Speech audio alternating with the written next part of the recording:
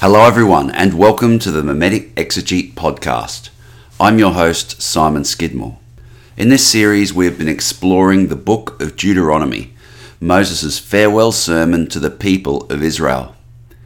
In the first 4 chapters, Moses recounts Israel's victories and journey through the wilderness. He then instructs the people to diligently keep the law and resist the temptation to worship the gods of Canaan, that all may go well with them across the Jordan in the land of Canaan.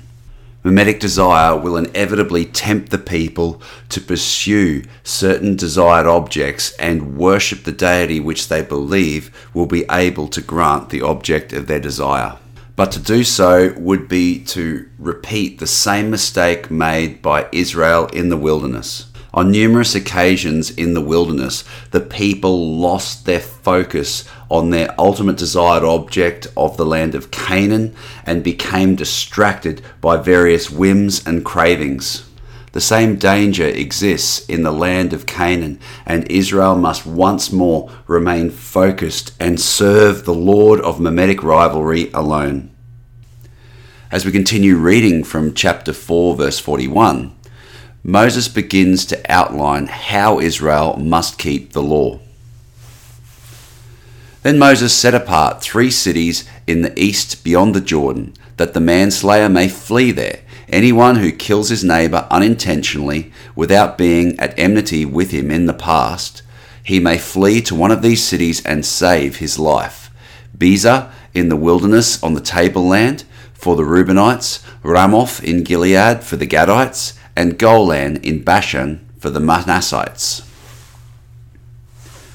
While the appointment of asylum cities in verses 41 to 43 may seem small and insignificant, these cities play an important role in preventing cycles of bloodshed within the community, at least within the world of the text. We don't know if these cities ever functioned as places of asylum for accused murderers. For these reasons, we can only discuss the role of these cities as they are described within the Pentateuch. When someone was murdered in ancient Israel, the avenger of blood, that is, the victim's closest male kin, would seek to execute their relative's killer. Of course, if this setup is allowed to continue unchecked, you can see how blood vengeance could spiral out of control, as each subsequent avenger of blood is executed by a new avenger of blood who arises to avenge their kin's death. To prevent this cycle of violence precipitating into a mimetic crisis, killers would seek refuge from the avenger of blood in asylum cities, spread throughout the land of Israel. We shall revisit this concept of asylum cities and their role within the book of Deuteronomy in chapter 19. But for now, it's worth noting that the cities would have helped prevent mimetic crises by stalling cycles of blood vengeance. Reading on now from verse 44. This is the law that Moses set before the people of Israel. These are the testimonies, the statutes, and the rules which Moses spoke to the people of Israel when they came out of Egypt, beyond the Jordan, in the valley opposite Beth Peor, in the land of Sihon, the king of the Amorites, who lived at Heshbon, whom Moses and the people of Israel defeated when they came out of Egypt. And they took possession of his land and the land of Og, king of Bashan, the 2 kings of the Amorites, who lived to the east beyond the Jordan.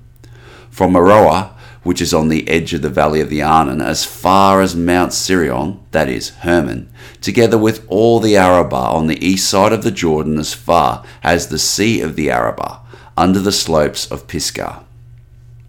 And Moses summoned all Israel and said to them, Hear, O Israel, the statutes and the rules that I speak in your hearing today, and you shall learn them and be careful to do them.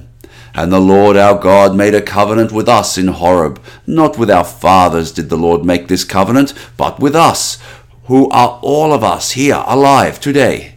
And the Lord spoke with you face to face at the mountain, out of the midst of the fire, while I stood between the Lord and between you at that time, to declare to you the word of the Lord, for you were afraid of the fire, and you did not go up into the mountain. He said, I am the Lord your God, who brought you out of the land of Egypt, out of the house of slavery. You shall have no other gods before me. You shall not make for yourself a carved image or any likeness of anything that is in heaven above, or that is on the earth beneath, or that is in the water under the earth. You shall not bow down to them or serve them, for I, the Lord your God, am a jealous God, visiting the iniquity of the fathers on the children to the third and fourth generation of those who hate me, but showing steadfast love to thousands of those who love me and keep my commandments. You shall not take the name of the Lord your God in vain, for the Lord will not hold him guiltless who takes his name in vain. Observe the Sabbath day to keep it holy, as the Lord your God commanded you. 6 days you shall labor and do all your work, but the seventh day is a Sabbath to the Lord your God.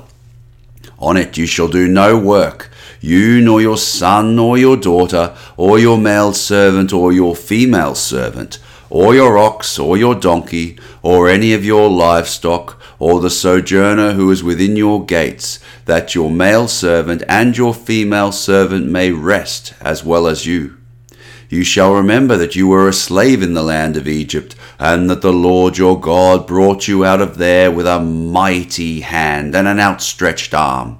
Therefore the Lord your God commanded you to keep the Sabbath. Honor your father and your mother, as the Lord your God commanded you, that your days may be long, and that it may go well with you in the land that the Lord your God is giving to you. You shall not murder. You shall not commit adultery. You shall not steal. And you shall not bear false witness against your neighbor. And you shall not covet your neighbor's wife. And you shall not desire your neighbor's house, or his field, or his male servant, or his female servant, his ox, or his donkey, or anything that is your neighbor's. Having briefly recounted Israel's journey, Moses then relays the 10 commandments he received from the Lord on Mount Horeb. Many scholars contend that these commandments form the basis of rules and statutes outlined in the book of Deuteronomy. You may recall from our studies in the book of Exodus that the 10 commandments aim to minimize mimetic rivalry within the community. In the last episode, we discussed how the first 2 commandments, worshipping the Lord of mimetic rivalry and refusing to worship the gods of Canaan, help manage mimetic rivalry within the community.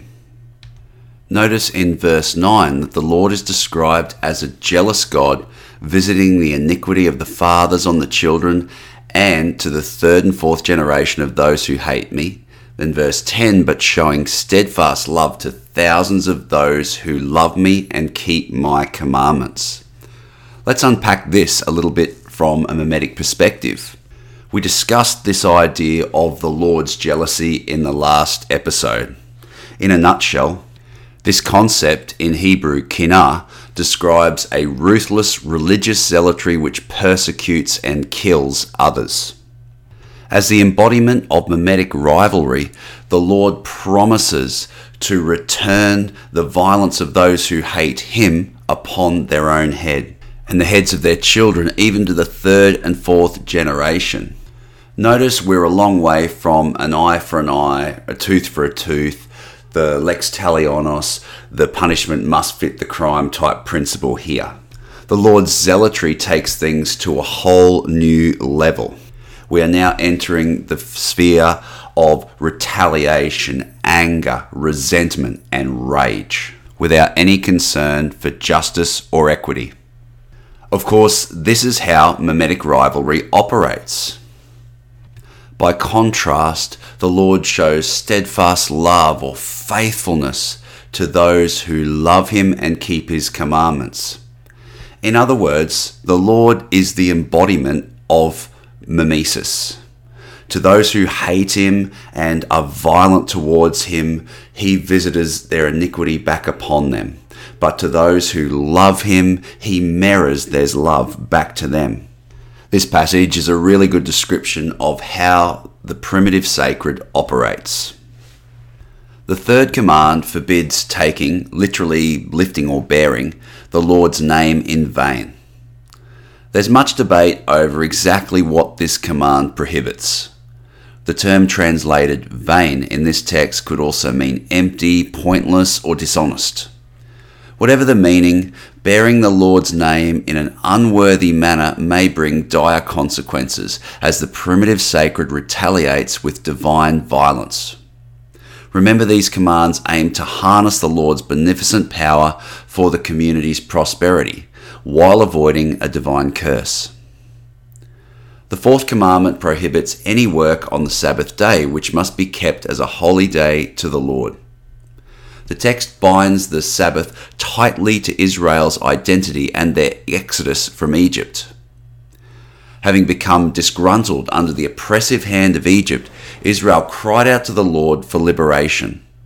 This holy dissatisfaction and discontent prompted the Exodus crisis as the Israelites engage in a bitter rivalry with their Egyptian oppressors.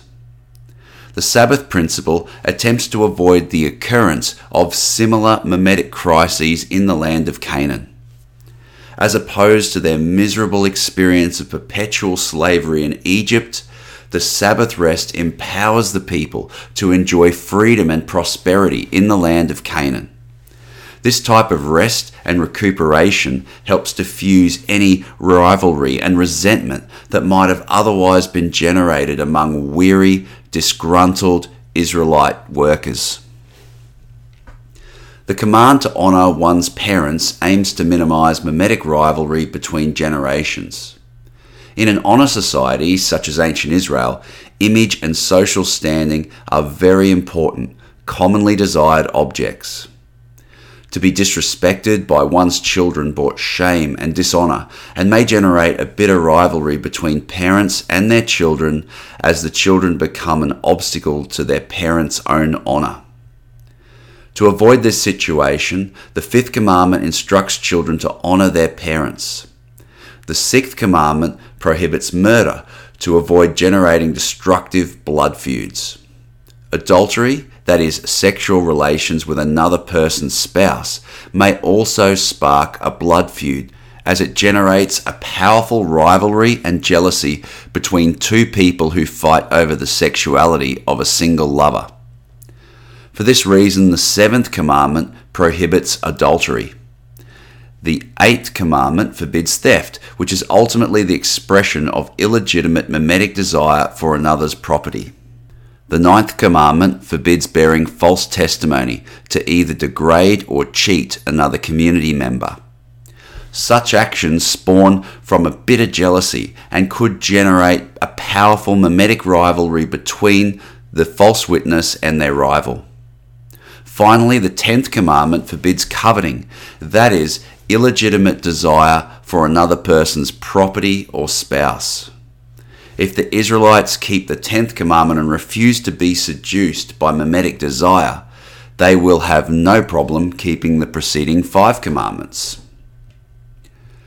Let's read on now from verse 22. These words the Lord spoke to all your assembly at the mountain, out of the midst of the fire, the cloud, and the thick darkness, with a loud voice. And he added no more. And he wrote them on 2 tablets of stone and gave them to me. And as soon as you heard the voice out of the midst of the darkness, while the mountain was burning with fire, you came near to me, all the heads of your tribes and your elders, and you said, Behold, the Lord our God has shown us his glory and greatness, and we have heard his voice out of the midst of the fire. This day we have seen God speak with man, and we are still alive. Now therefore, why should we die? For if this great fire will consume us, if we hear the voice of the Lord our God any more, we shall die. For who is there of all flesh that has heard the voice of the living God speaking out of the midst of the fire as we have, and has still lived? Go near and hear all the Lord your God will say, and speak to us all that the Lord our God will speak to you, and we will hear and do it. And the Lord heard your words when he spoke to me. And the Lord said to me, I have heard the words of this people which they have spoken to you. They are right in all that they have spoken. Oh, that they had such a heart as this always to fear me and to keep all my commandments, that it might go well with them and with their descendants forever. Go and say to them, return to your tents. But you stand here by me, and I will tell you the whole commandment, and the statutes and the rules that you shall teach them, that they may do them in the land that I am giving them to possess. You shall be careful, therefore, to do as the Lord your God has commanded you.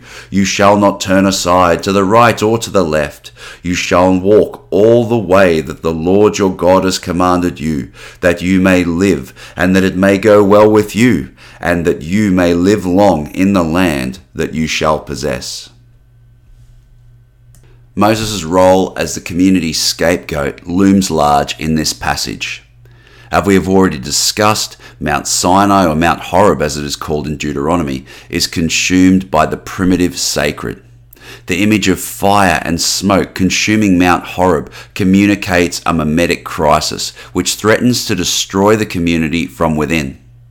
The scapegoat mechanism prompts the community to search for a victim to blame for the crisis, and Moses is selected because he was the one who led them into the wilderness in the first place. The community band together against Moses as more and more people imitate this allegation which is leveled at him. In their rage, the community execute Moses and experience a transcendent peace and calm. They credit this transcendent experience to Moses himself, who they regard as godlike because he has reached beyond the realm of the dead to bless them.